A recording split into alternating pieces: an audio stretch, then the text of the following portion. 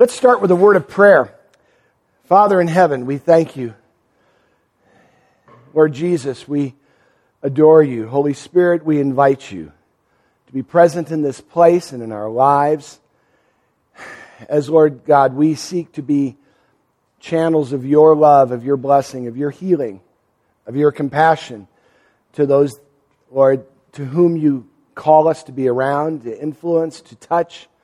Lord, may we radiate, Lord God, what the writers of Scripture said about those early disciples. They knew they had been with Jesus.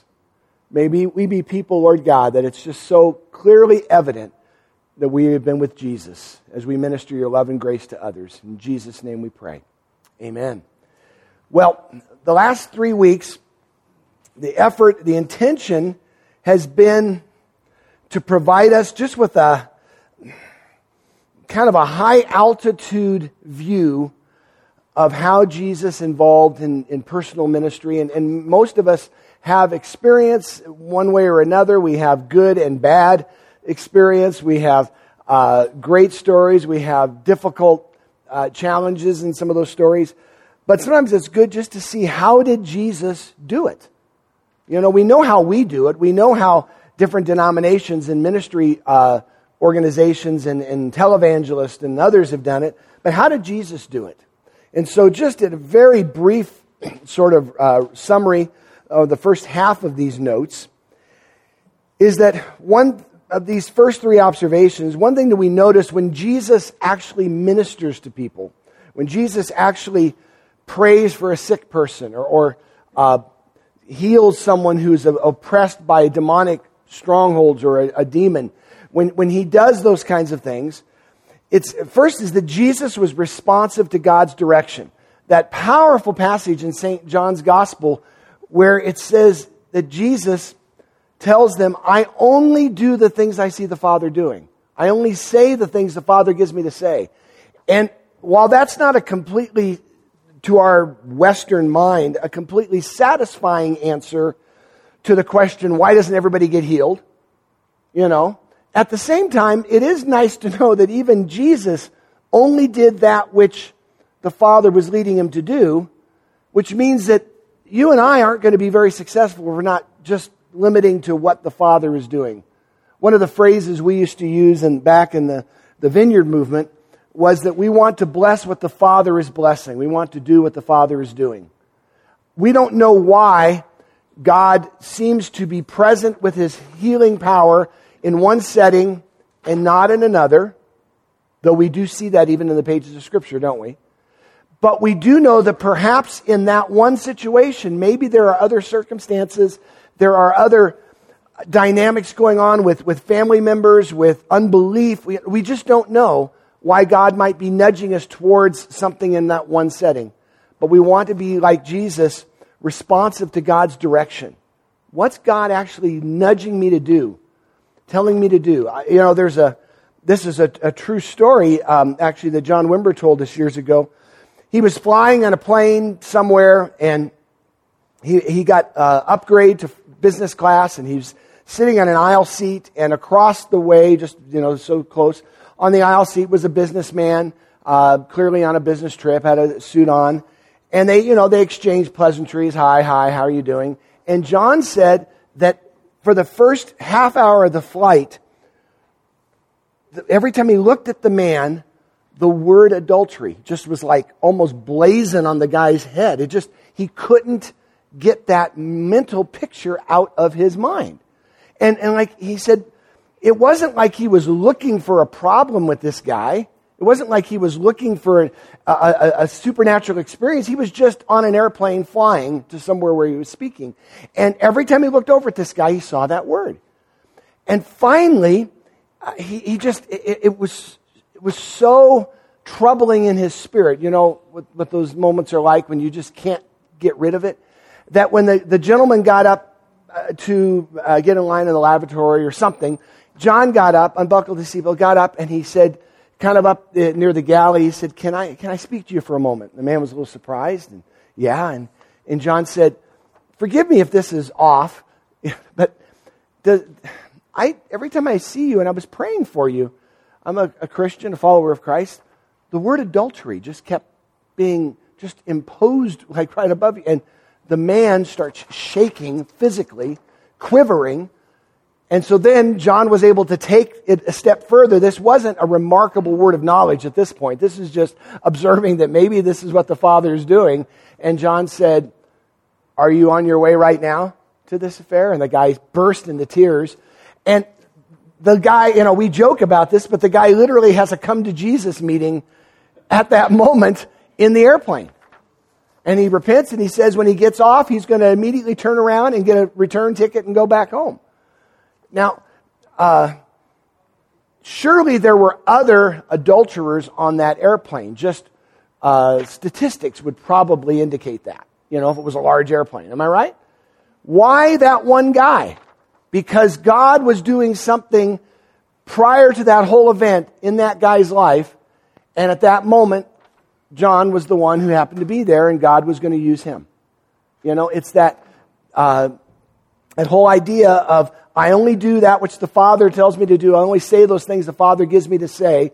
Being responsive to God's direction in a situation where you weren't even asking for it. You weren't saying, give me a word for somebody on the plane. In fact, when I fly, I say, give me an empty seat next to me, Lord. Leave me alone, everybody, is usually what I'm hoping for. Secondly, Jesus was relational with those to whom he ministered. Again, just the idea that he didn't view them as they weren't a paralytic, they weren't a demonized man. It was a human being who had these struggles. And we need to treat them with compassion and touch, and care in the same way that Jesus did. Then finally, Jesus was authentic and never manipulative in ministry. Don't feel the necessity to elaborate or almost sensationalize or falsify what's going on in terms of results. It's such a the more theatrical the healing prayer environment, the more pressure you feel to make the results seem impressive. The more casual, or as we've talked about, learning to minister naturally supernatural, the more naturally the environment is, the less pressure you feel to make it, results-oriented. The only result is that we bring and ask for the power and the presence of the Holy Spirit to be evident in that person's life at that moment. I can't heal them. I can pray for healing. I can invite the Holy Spirit, but it's God that's going to do the work. So just be authentic. And so then we have this model prayer, the idea of just kind of a way of getting started praying for somebody. It wasn't saying this is the way to do it, but it was just a suggestion that you find out what you're praying for rather than just jump in and start rebuking stuff. The second one is find out what we're praying about. The third one being, how are we going to then pray? Are we going to pray and ask for healing? Are we going to pray and ask for God's direction in their life? Are we going to pray a prayer of proclamation and authority? How are we going to pray? And then fourthly, prayer engagement, where you actually begin to pray and ask permission if you're going to lay hands on the person. It's just appropriate rather than, and we've all been in those meetings, right? And, kind of make the person do something. And then finally, post-prayer ministry or follow-up. The most important thing is that they're not just sitting there. I think there's nothing worse than somebody who's so desperately hurting and they finally have the nerve and the courage to ask for or get in a situation where they get prayer. And then the guy goes and he does something, he prays, and then he leaves and he never talks to them again. And they're just kind of standing there. What do? I don't think I feel any different. Do I stand here and wait for more prayer, or do I go back to my seat? It's like, how about just talk to them? Make them feel like a person. And then invite them to get prayer again. Let's pray for you next week. Let's pray for you tomorrow. Let me know how you're doing. Here's my email, whatever it is. And then finally, excuse me, how quick that was.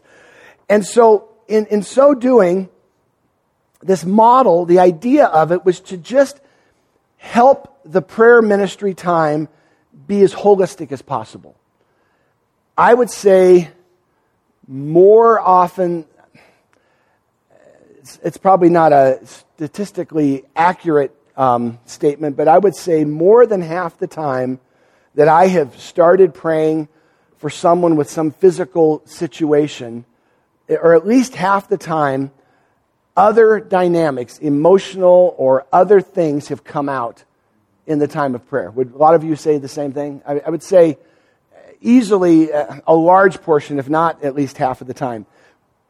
That may not be why they came forward. Maybe they still have the bum leg, but the bum leg was what got them to actually ask somebody for prayer, and that opened the door to all kinds of other things going on in their life that the Lord can then focus in by His Holy Spirit, and you are there alongside serving and ministering, and God brings great freedom in their life, and they still have the bum leg. You know what? That wouldn't be the worst thing. They have freedom in their life and still have the problem that they came for prayer for. So this little model can just be helpful, I have found. So questions regarding just that so far, kind of a quick summary.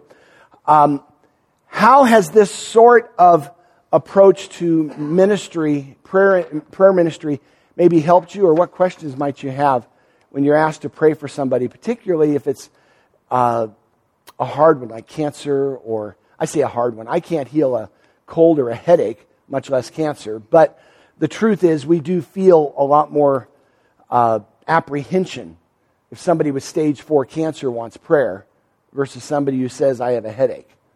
You know. So thoughts or questions initially? Is this helpful? Yeah, Joe. Yeah, we actually didn't have class the last 2 weeks because you weren't here. We said, Joe's not here, it's not worth doing it. It's okay. It's okay. So the most difficult aspect for me is when you pray for someone, regardless of what it is, and they're clearly hoping something's going to happen. Sure. Like that. And I'm clearly hoping that something's going to happen. Right. Like that. And nothing happens. it doesn't happen. Well, nothing apparently happens. Yes.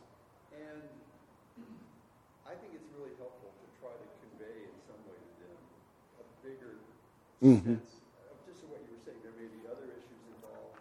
This may be the beginning of a process. You feel where be sensitive to the Holy Spirit. He's going to expect him to have some sense of direction for you in the meeting. And feel free to contact me again if you want to talk some more, pray some more about this. That's what And you know what Joe said for the sake of the tape, is the disappointment almost when they expect something miraculous to happen and nothing happens immediately, but helping them to get kind of the high altitude perspective of what God might be doing in their life. And to tag along exactly what Joe's saying, don't put on them your, quote, disappointment that something didn't happen. You know, I mean, I don't think they're as popular today as they were 40 years ago or 30 years ago, but some of the healing services, you know, that we were all a part of, there's such pressure sometimes, you know, do you feel any better? Do you feel any better? Maybe. You know? I never participated in that sort of thing. Yeah, I know you didn't, but I did. I was a Jesus freak, you know. We used to, and you so wanted God. I mean, the reality was you wanted God to move in their life, but there was such kind of group peer pressure. Do you feel better? Do you feel better? You know, try, and there's nothing wrong with, you know, does your arm feel any better? I think it does. Wow. I mean, but just be so careful we don't turn it into our need for affirmation and our need for feeling special, you know. Okay.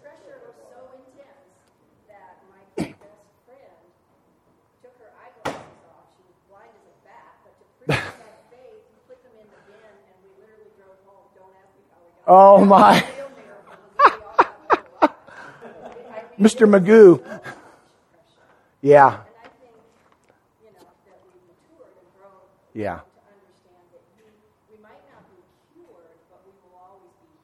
That, yes. Oh, that's wonderful. That is what begins what you were saying. The Holy Spirit has now this access to the person. And we may not get that cure, but we will always get healed. For the sake of the tape, what Melissa just said was we may not always be cured, but we will always be healed. What a wonderful, I love that. What a wonderful statement. I wish I would have thought of that and put it on print. Because we will be healed. The Greek word for to heal is therapeuo. We obviously get the word therapy, a favorite word of yours, I'm sure. And Dr. Joe is a clinical psychologist, so he would enjoy the dynamics there. But at the same time, healing is comprehensive. It really is. When you are loved unconditionally and affirmed, and people in the name of Jesus bring His grace and His love to forbear into your life at that moment, there is healing that comes. Most absolutely there is. There may or may not be cure. And even on a practical standpoint, we've talked about this a couple weeks ago, everybody's going to die of something. Lazarus is the only guy I know of that had 2 funerals, 2 real funerals. It wasn't one of these, Mark Twain, Huckleberry Finn and Tom Sawyer fake funerals.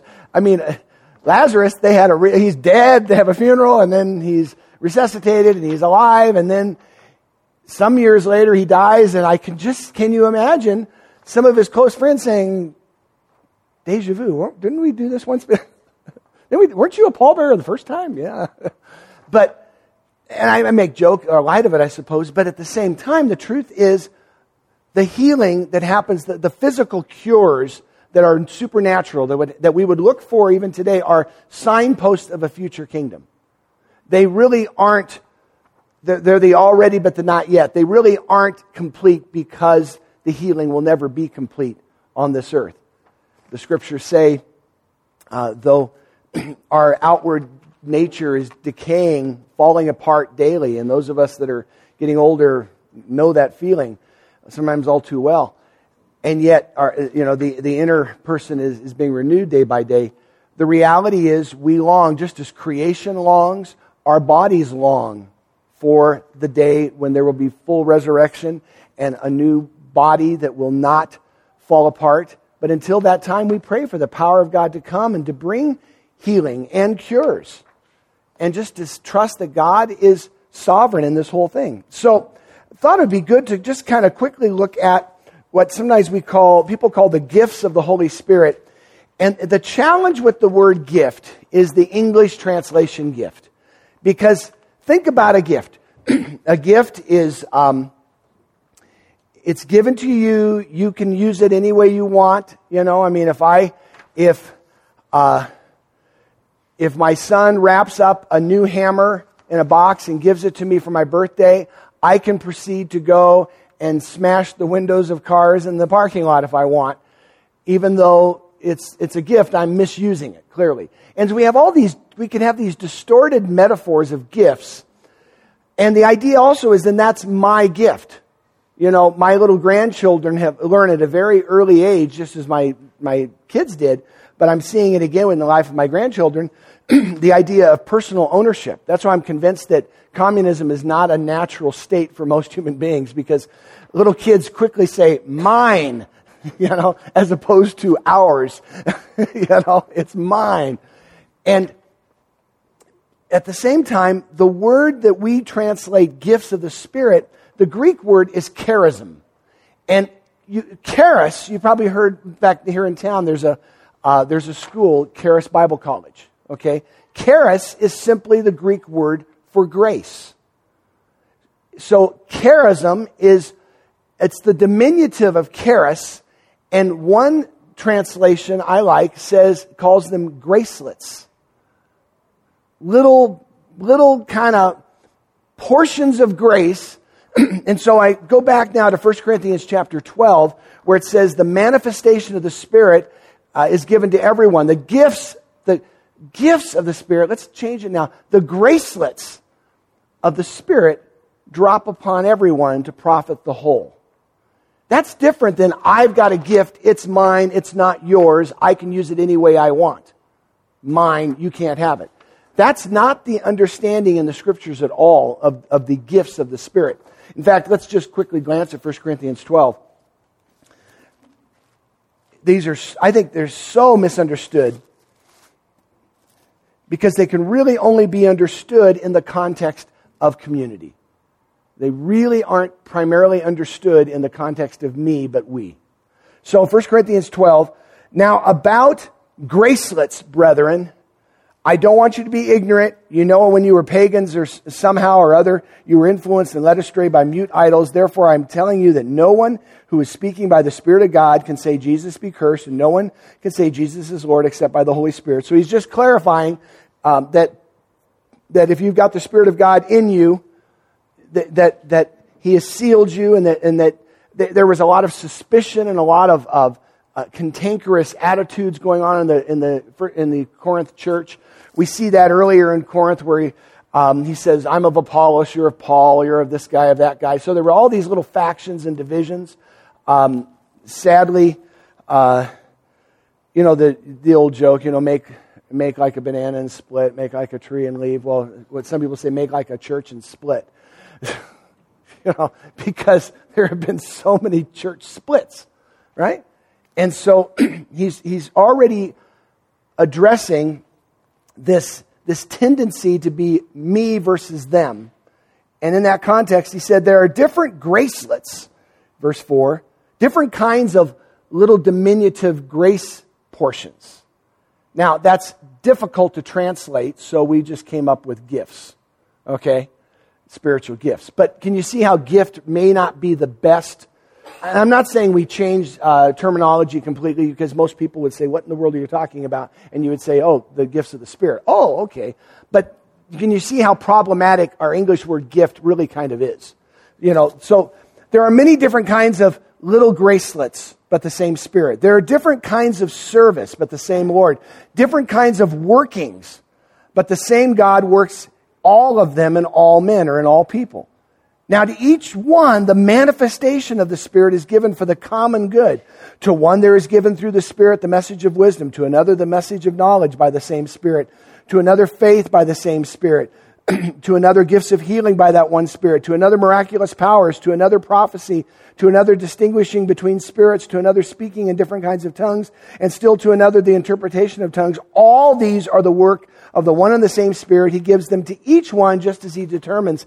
The language is so all and everyone, and to this one, to that one, and it really doesn't, in its context, fit well in this metaphor of, I got my gift, what's your gift? That just doesn't seem to be the context. And so, we talked about on our first Sunday morning here a few weeks ago, I suggested the distinction between a constitutional view of the gifts of the Spirit versus a situational perspective of the gifts of the Spirit. The constitutional one would be that old word, gift. I've got the gift of healing, and I pull it out whenever we have an auditorium full of people. I have the gift of, and then of course people always want the gifts of healing and miracles. Nobody wants the gift of giving, which is mentioned in Romans 12. Romans 12 also talks about the gift of leadership. But here, it seems to say, to one is given this, and one is given this, and one is given this. Could it be that it's more situational than constitutional? Meaning that if someone comes for prayer, and they have a particular urgent need in their life, and there's 2 or 3 of us or 4 of us that are going to gather for prayer, that the Holy Spirit is capable and able to sprinkle the gifts, to one a word of knowledge, to other a word of wisdom, to another a discernment of what's going on, to another an ability to have faith, to speak with faith in the prayer. You see this sense of a gathered group of people ministering together with these gracelets flowing between them. Now, to add to the mystique of the verse, and I'm not trying to make it mystical necessarily, but in the first non-Greek translation of the New Testament, in other words, the first modern translation of the original New Testament, because it was originally in Greek, was the Latin Vulgate. Latin becoming the New World language, Greek under of course, the Greek occupation which followed the Medo-Persian Empire. Everybody's speaking Greek. Well, then that moved to Latin when the Romans took over. So Greek was replaced by Latin as the world language. So a few hundred years after Christ, the early church fathers put together a new translation called the Latin Vulgate that was in Latin, okay, which was the modern language of the day. In the Latin Vulgate, when it says the manifestation of the Spirit, the Greek word is phaneros, where we get the word photography or light to like appear, okay? They used a Latin word, which one translation was like a dancing hand. You know, kind of, the idea was of almost like light reflecting, say, on a really bright afternoon, if there was a body of water and there were ripples and the light just seems to be dancing. It's kind of that imagery. But it's just, and I'm not trying to make hay out of this too much, but isn't it fascinating? You know, the manifestation of the Spirit is given to everyone to profit the whole group. This idea of just, boom, you know, word of knowledge, miracles, discernment, word of wisdom, faith, boom, boom, boom, just kind of dances around. And so it's so opposite that constituted, this is my gift picture. So let's look at those gifts that are at least mentioned in 1 Corinthians chapter 12. Wisdom or word of wisdom versus knowledge or word of knowledge. The idea is a little snippet of wisdom or a little snippet of knowledge. The word may not necessarily be a word. It could be a sentence. It could be a paragraph. But the idea is just when the Holy Spirit seems to drop into your spirit something you didn't know. Now, what's the difference between knowledge and wisdom? Knowledge is facts, right? And wisdom, how would you describe wisdom as opposed to knowledge? Timing. What's that? Timing is everything, that's for sure. With that, maybe, say that again? The ability to apply the knowledge, yeah. The wisdom, a lot of people have knowledge, a lot of folks don't have wisdom. Will we all agree? Wisdom seems to be lacking, whereas knowledge, there's an abundance of that. However, there's times where, like I mentioned that story at the beginning, where he saw this guy across the aisle in the airplane, and the word adultery just drops in his spirit or his heart. Now, some of you have had God drop a word of knowledge, if you will, a knowledge. How would you describe it? I mean, did you see the written word? Did you just hear it? Did it just come into your... And I'm not saying there's not a right answer at all, because all of us are very different in the way we're created. And so God speaks to us all differently. But some of you might share, how have you had that happen, where you just suddenly became a little bit of knowledge, some information that you did not personally discover? That it just showed up. How did you know that was kind of like maybe God? Karen. I didn't know what eradicate meant. Okay. That dropped into my spirit, and I had to go look it up in the dictionary. And then shared it with a couple people around me, and some knew what it meant and some didn't. And what it did was just open an avenue of, oh, that's what it means. And, a portion of it really spoke to me and other people about healing. Okay. Things that God took out of the way and made more purposeful and steady and stronger. So literally, a word just dropped in there that you were not familiar with, eradicate, that brought light to the healing situation. Somebody else. Kathy. A little louder for everybody.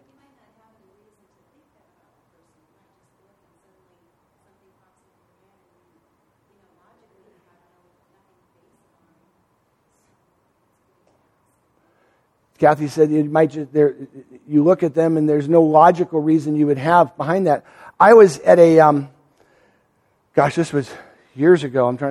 Our son Kevin was like 6 months old. We were at a pastor's conference, and he's turning 30 this year, so I guess that makes it about 29 years ago. And we were at this conference, and the worship leader, the guy leading worship, there was a woman next to him, and I just saw him look over at her, and something troubled me. And all of a sudden, it said, she's not his wife. and they're in love with each other, but they're married to two different people. I just knew this. And I'd never met this man in my life. I was in Ohio. I remember at a conference, and I don't even know where the guy was from. And it was just, and for 3 or 4 more songs, it just was driving me crazy, because every time I looked at him, I knew that there was something going on with these two. He was a pastor. And I didn't know what to do with it. So finally, I saw Todd Hunter, who was one of the leaders of the Vineyard churches at that time, was in the back. And I went up to Todd and I said, he knew me a little bit. I said, look, I'm not a goofball. At least, I am maybe, but, at least you know me. I said, I don't know what to do with this, because I don't even know who the guy is. I have no idea. And I'm just going to tell you, and I'm not going to expect you to respond back to me in any way, because I don't want to ruin this guy's life. I don't want to start rumors, but I was so unsettled, I had to say something. So I told him, and he took note. He goes, okay. And I left. A week later, I didn't think about it. Todd calls me and he says, John Wimber wants to talk to you. I went, oh, shoot. The boss go, what? And he said, well, John and him were flying to another area with that same guy, because they were doing some other smaller conference, and that guy was the worship guy. And John made some comment to Todd about that worship leader's wife, and he said, oh, that's not his wife. And John said, it's not? And Todd said, no. And John said, is there something going on there? And Todd said, Stephen Todd, the guy in Colorado, he came to me with the same. He goes, what did he come to with you? And it's like, all of a sudden, it turns out it was all true. It ended up being obviously a very complicated situation. I was just a small part in that. I wasn't trying to ruin this guy's life or ministry, but at the same time, this was stuff that had to be brought to the light, and God had to deal with. And I'm just this guy sitting there, we're trying to worship, and this thought comes into my head. And I didn't, in fact, I wished it wouldn't have. Except that maybe somebody else wouldn't have known who to go to, and I knew the guy in the back was, you know what I mean? So maybe God just says, I got to deal with this guy. He's being a jerk. Stephen knows him. Boom. Just there's the little gift. Boom, it drops. And so then I share with him, and yeah. You might also, when you get a word like that, you might also hear a loud robotic voice saying, "Danger, danger, Will Robinson." Yeah. You don't know Space Family Robinson, you wouldn't get that. Yeah. Anyway, because the point is, that's a huge responsibility, and my first thought is, oh my gosh, what do I do with this? Yeah. And one strategy Mm-hmm. is, what you did was going to someone else and sharing with someone else. Somebody that was over me in authority. You're praying at the front of the church with someone, for example, And then you get a word. you might just ask a question. Yes. Is there anything else going on in your life that comes to mind right now that could be connected with the fact that you have a bum leg or that you Yeah. have whatever? And then just look at them expectantly. That's a great bit of advice. Look at them expectedly and let the Holy Spirit and it may not be always a negative, or it may not be about a sin in their life. It may be about a hurt that's unresolved. And then, I know you've seen this one, just suddenly the waterworks start, and again, at that point, it doesn't take great discernment to know the Holy Spirit is moving in some way, and you can just kind of press in a little bit there. It's always better to pray than to confront the person with what you think is a word if it's a negative word. In my case, I tried for the longest time to pray it through and the word just wouldn't leave, but I had no relationship with the guy on the stage and I felt completely, hamstrung in a sense. And so I went to my spiritual authority and my pastor in this setting and kind of laid it on him because I didn't know what else to do, honestly. What do you do if you're praying for somebody, they come after for prayer, or there's a prayer time in the middle of the service, and all of a sudden you get a weird word? What do you do? It's kind of strange, yeah. My first response is always just to wait and do nothing and see if it goes away. That's not bad. If it goes away, it's probably me or some evil spirit trying to interrupt things, which are both very, very possible. So, don't assume and jump in and, try to fix it. And it doesn't go away. That's usually a good indication that God's trying to say something. So what do you do? Yeah. I've had Loud enough for the folks in the back. I usually have word pictures. So Word when I'm praying pictures, over okay. somebody and wait a little bit, it keeps coming back. So one time I saw maple leaf. A maple leaf, And okay. I've been praying about it. And later on, it turns out that they were asking whether they were supposed to go to Canada. Ah, It makes no sense to me. yeah. And so usually it's in prayer. When it's really unusual Yeah. and it doesn't relate to me, I would assume God over in prayer. So we invite him in That's- rather than... Somebody up here raised their hand? Yeah. If I get a word or an impression, sometimes I'll say, Lord, is this you speaking? Okay. And a lot of times, the way he speaks to me is, yes, my son, this is me. And here's another thought, too. Sometimes the Lord is dropping this into your spirit, not so you have to immediately speak it out, but so that you can enter into prayer and intercession on behalf of that person. Just because God gives you that word doesn't mean you're immediately supposed to speak it out. In fact, could it be that He's giving you that word so that you can be more effective in praying for the person, not so that you just, blurt it out? And that kind of, in fact, if we were to just jump down to the idea of prophecy. The Scripture says in 1 Corinthians 14 that prophecy is for edification, for exhortation, and for comfort. It doesn't even list foretelling the future in that little triad. Now, I'm not saying that prophecy can't involve future things, but I think we need to, we misunderstand, sometimes we take the biblical New Testament spiritual gift of prophecy and relate it to the Old Testament office of prophet, which was a different sort of responsibility. Some people suggest that maybe a better term for prophecy is not so much foretelling as forthtelling, speaking out what God is speaking at a moment or in a particular situation. Just because you hear it, does that mean you have to say it? Maybe you're going to know it for the longest time and you're going to be involved in intercessory prayer so that they can be receptive at some point to hearing it. Now, I had a friend. Okay, I'm now, I pastored for many years, and then I transitioned out of my pastorate and went into mission work, and then last year, Pastor Brady Boyd called me one morning out of the blue. It really kind of threw me. I mean, I know Brady, but called me because the president of the new president of the King's University, where they moved their new campus, and he called Brady to say we would like to bring on a director for the Colorado Springs campus and somebody that could operate at a pastoral level rather than an administrative sort of level, which was what coordinator had done in the past there. And Dr. Sperling said to Brady, he knew Brady from their Gateway days when they were at Gateway Church together. He said, "Do you know anybody?" And Brady said, "I know a guy." And so Brady called me. I was kind of shocked. I wasn't expecting it. Told him, "Yeah, you can give this guy my name." 25 minutes later, that guy calls me, which meant for 20 minutes he and Brady were talking about me. And then he called me. And next thing you know, 2 weeks later, they're flying me to Dallas, and this whole thing happens. But the way they wanted to do it, which makes sense, they really want the partnership between the church and the university to be strong, is while the university funds the position, I'm actually an employee of New Life Church. So I'm on the pastoral staff of New Life Church now, though my primary function is running the school. Well, about 9 years ago, we were in our basement with some good friends of ours, and he kind of operates prophetically, but he always is insecure about it. Anybody know that one? And he's a nice guy. He's one of my really close friends. And all of a sudden, he says, "You know what he said, "I think you're going to be on this." I should back up. This was when Ted was still here, before the scandal, and while I'd known Ted for years, I knew I really didn't want to work on his staff. Okay? If I can just be blunt, it was just not something I wanted to do.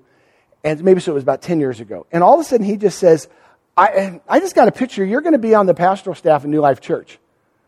And I looked at him and I said, "No, I'm not." And he said, "Well, I just got this word." I said, "I don't care what you got. That ain't going to happen, man." And I remember it to this day because I have a pool table in our basement, and he was standing there because we've been playing pool, and he just kind of drops the cue ball and he goes, "I don't know, man, that's what I saw." And I remember just saying, "No, that's not from God." Now, years later, it was like, and we kind of forgot about it because I thought, how weird. I remember telling Linda, and several times her saying, man, he couldn't have been more off. When the scandal hit, it was like, sheesh, he called that one wrong. I mean, And so it was like, just after this whole thing happened, we were in our basement again. They were over, and they were talking about the new position. And I said, well, actually, it's kind of interesting because while I'm working with the university, I'm actually on the pastoral staff at the church. And he looks over at the pool table, talking about association. And he looks at me and I said, oh, shut up.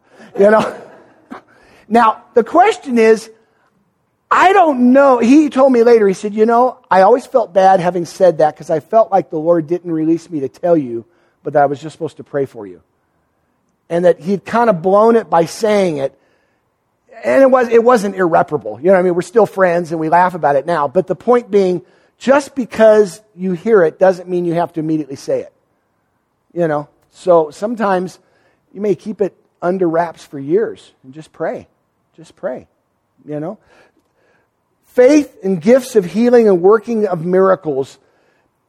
I am not convinced when I read the original text, and even when I've explored the text in the original languages in 1 Corinthians, I'm not convinced that those are as much three distinct separate gifts as they are separate manifestations of the same working of the Spirit, just like it says in that passage.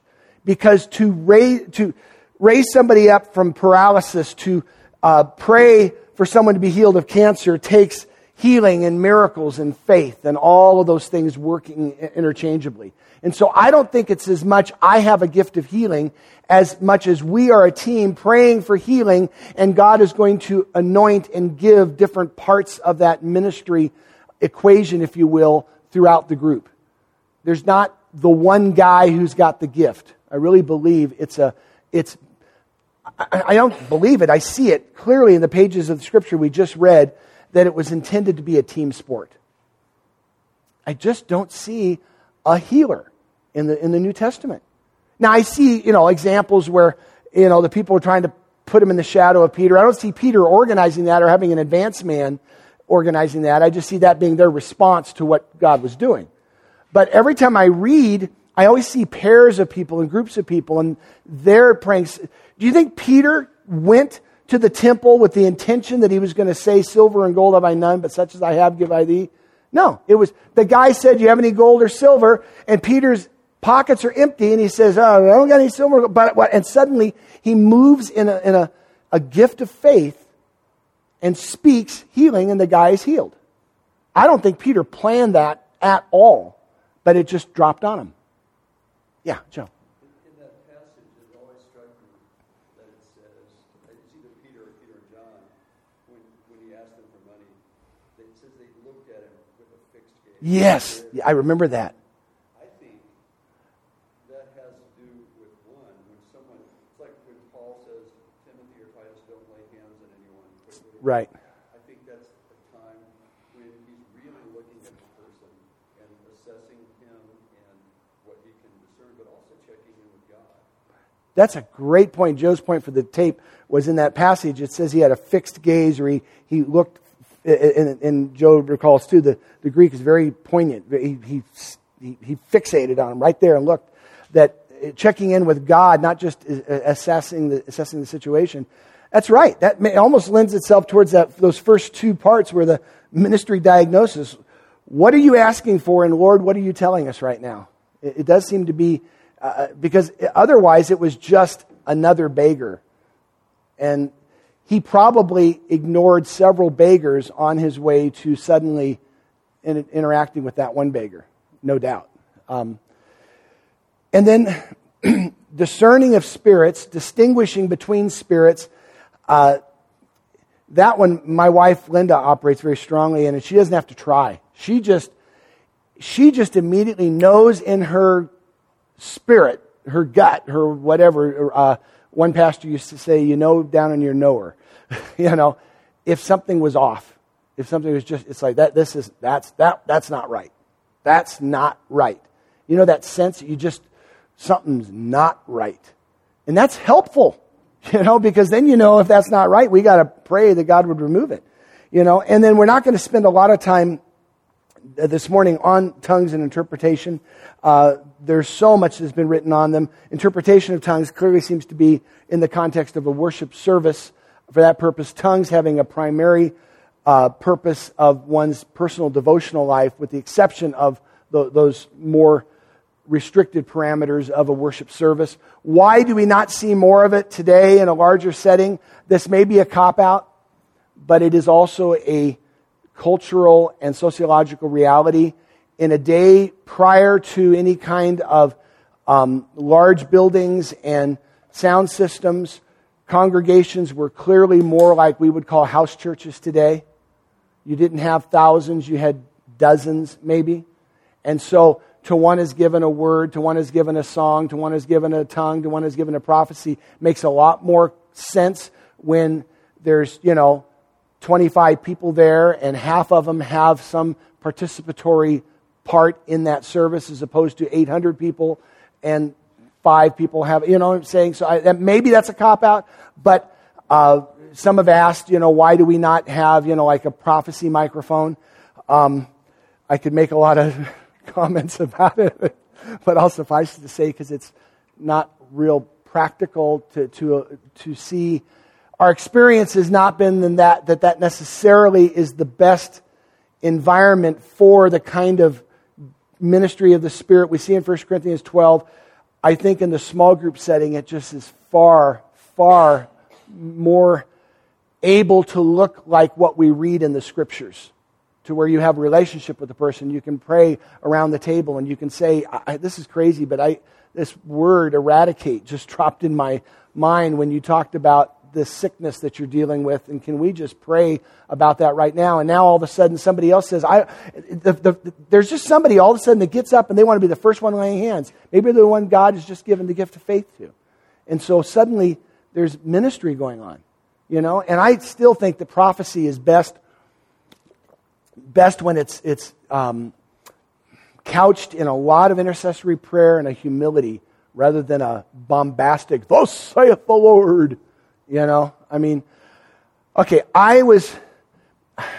My theological understanding of it has changed. My experience hasn't changed. I came into the gifts of the Spirit through the traditional Pentecostal charismatic movement. And so what I would have told you years ago was that on March 11th, 1972, when I was a kid in high school, that I received the baptism in the Holy Ghost with the initial evidence of speaking in other tongues, according to Acts 2, verse 4, because that's the way we were taught it happened. Now I would say salvation is the consummate charismatic experience, and we're baptized by the Holy Spirit into the body of Christ. But I did have an initial empowering of the Holy Spirit and filling of the Holy Spirit on that Wednesday night in March, and I've had many subsequent empowerings and infillings of the Holy Spirit since then. That's how I would probably change it. It doesn't change the experience, but it changes my theological understanding of it. Having said that, that's 40, some years ago. My goodness. I have been in so many meetings and heard so many alleged prophecies that were... How many here have ever heard a prophecy that probably wasn't the Word of God? As every hand goes up. How many have heard more of those than they've heard? They're not of the devil. They're just, thus saith the Lord, my children, I love thee, yea, and I even have... it's just like King James E's sentimentality and Hallmark cards, and yea, I have loved thee with an everlasting love. Well, that's true. It's Scripture, and yea, even I, whatever. But when there's those words that God speaks to somebody... I remember at a Vineyard conference early on when a guy stood up trembling and he said, I just got this word. This was at the beginning of the Vineyard movement when we were starting to minister within the Church of England, over in England, and traditional churches, and kind of help bring revival and renewal into these mainline denominations. And the word was, the Lord said, I am calling you, this was our movement, I am calling you to love my whole church in the same way I love my whole church. And that became, we went from that into a prayer meeting for about a half hour, because it kind of became part of our DNA. that we were going to make sure that we were not intentionally divisive and give what we had, and it really expressed itself in worship music. You know, Vineyard back in the 80s and early 90s was a leader in some of the worship transformation, and we were freely giving it away, particularly within the mainline churches, to where you can go into any Baptist Presbyterian church today and sing old Vineyard songs, you know, because of a prophetic word that just kind of shifted and set our trajectory. I'm calling you to love my whole church, just as I love my whole church. We couldn't be this way. So prophecy can have a powerful effect, but most of all, God wants us to be a team sport, you know. So if we want to. Oh, guys, how does the time always fly? Want to see if there's anybody that has any prayer needs today. First of all, though, is there any other questions? I know there's just been a snippet. Yes, ma'am.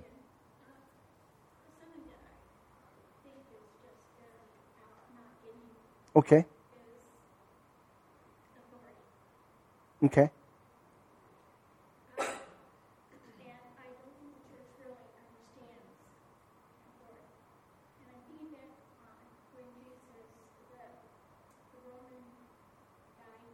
Mm-hmm.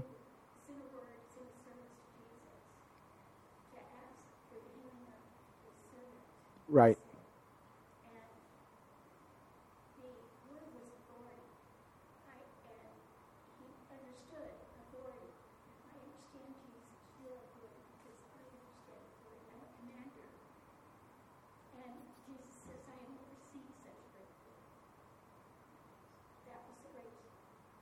You know, authority and power are always linked together in the New Testament. Mm-hmm.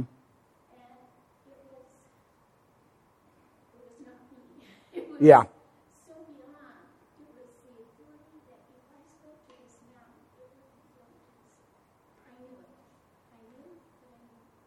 You know, mm-hmm. Mm-hmm.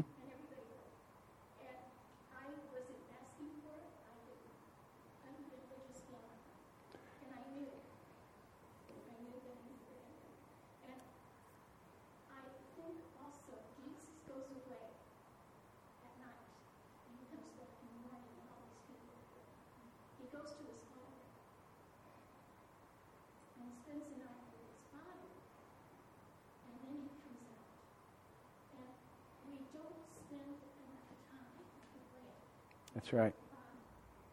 That's a good word. That's a good word.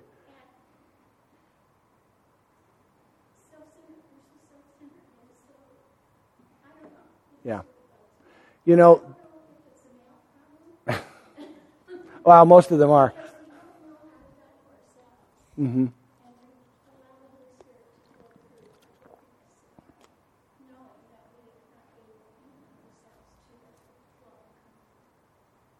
That's a good word.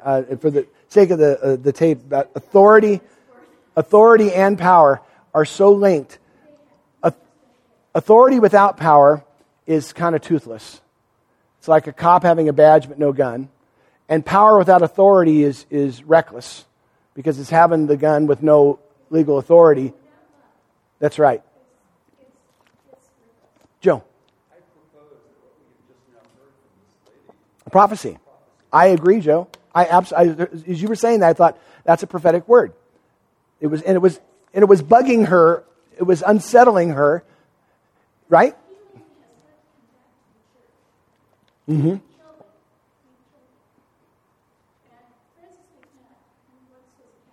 Right.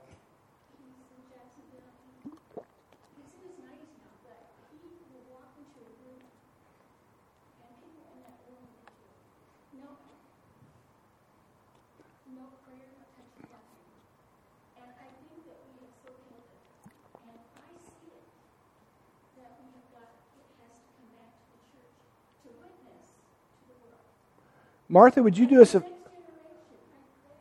Mm-hmm.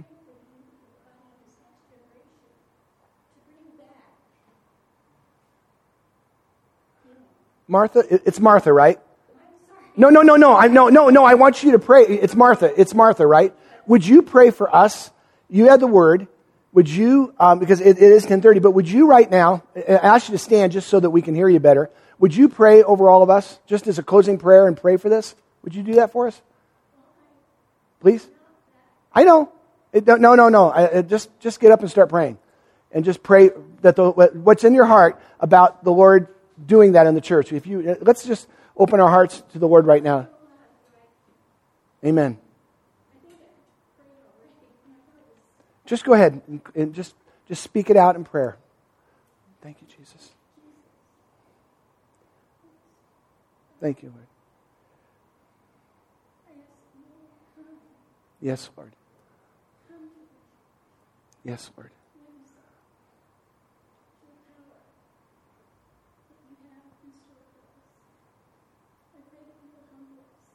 Yes, God.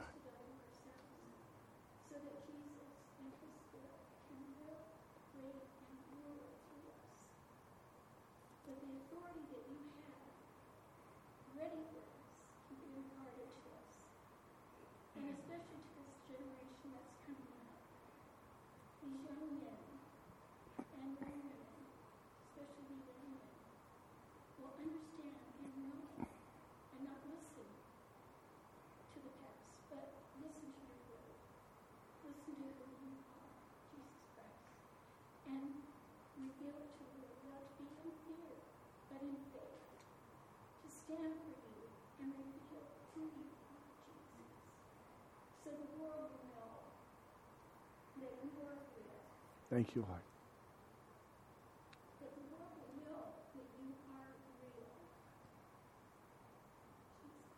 Thank you, Lord. Lord, we just surrender to you.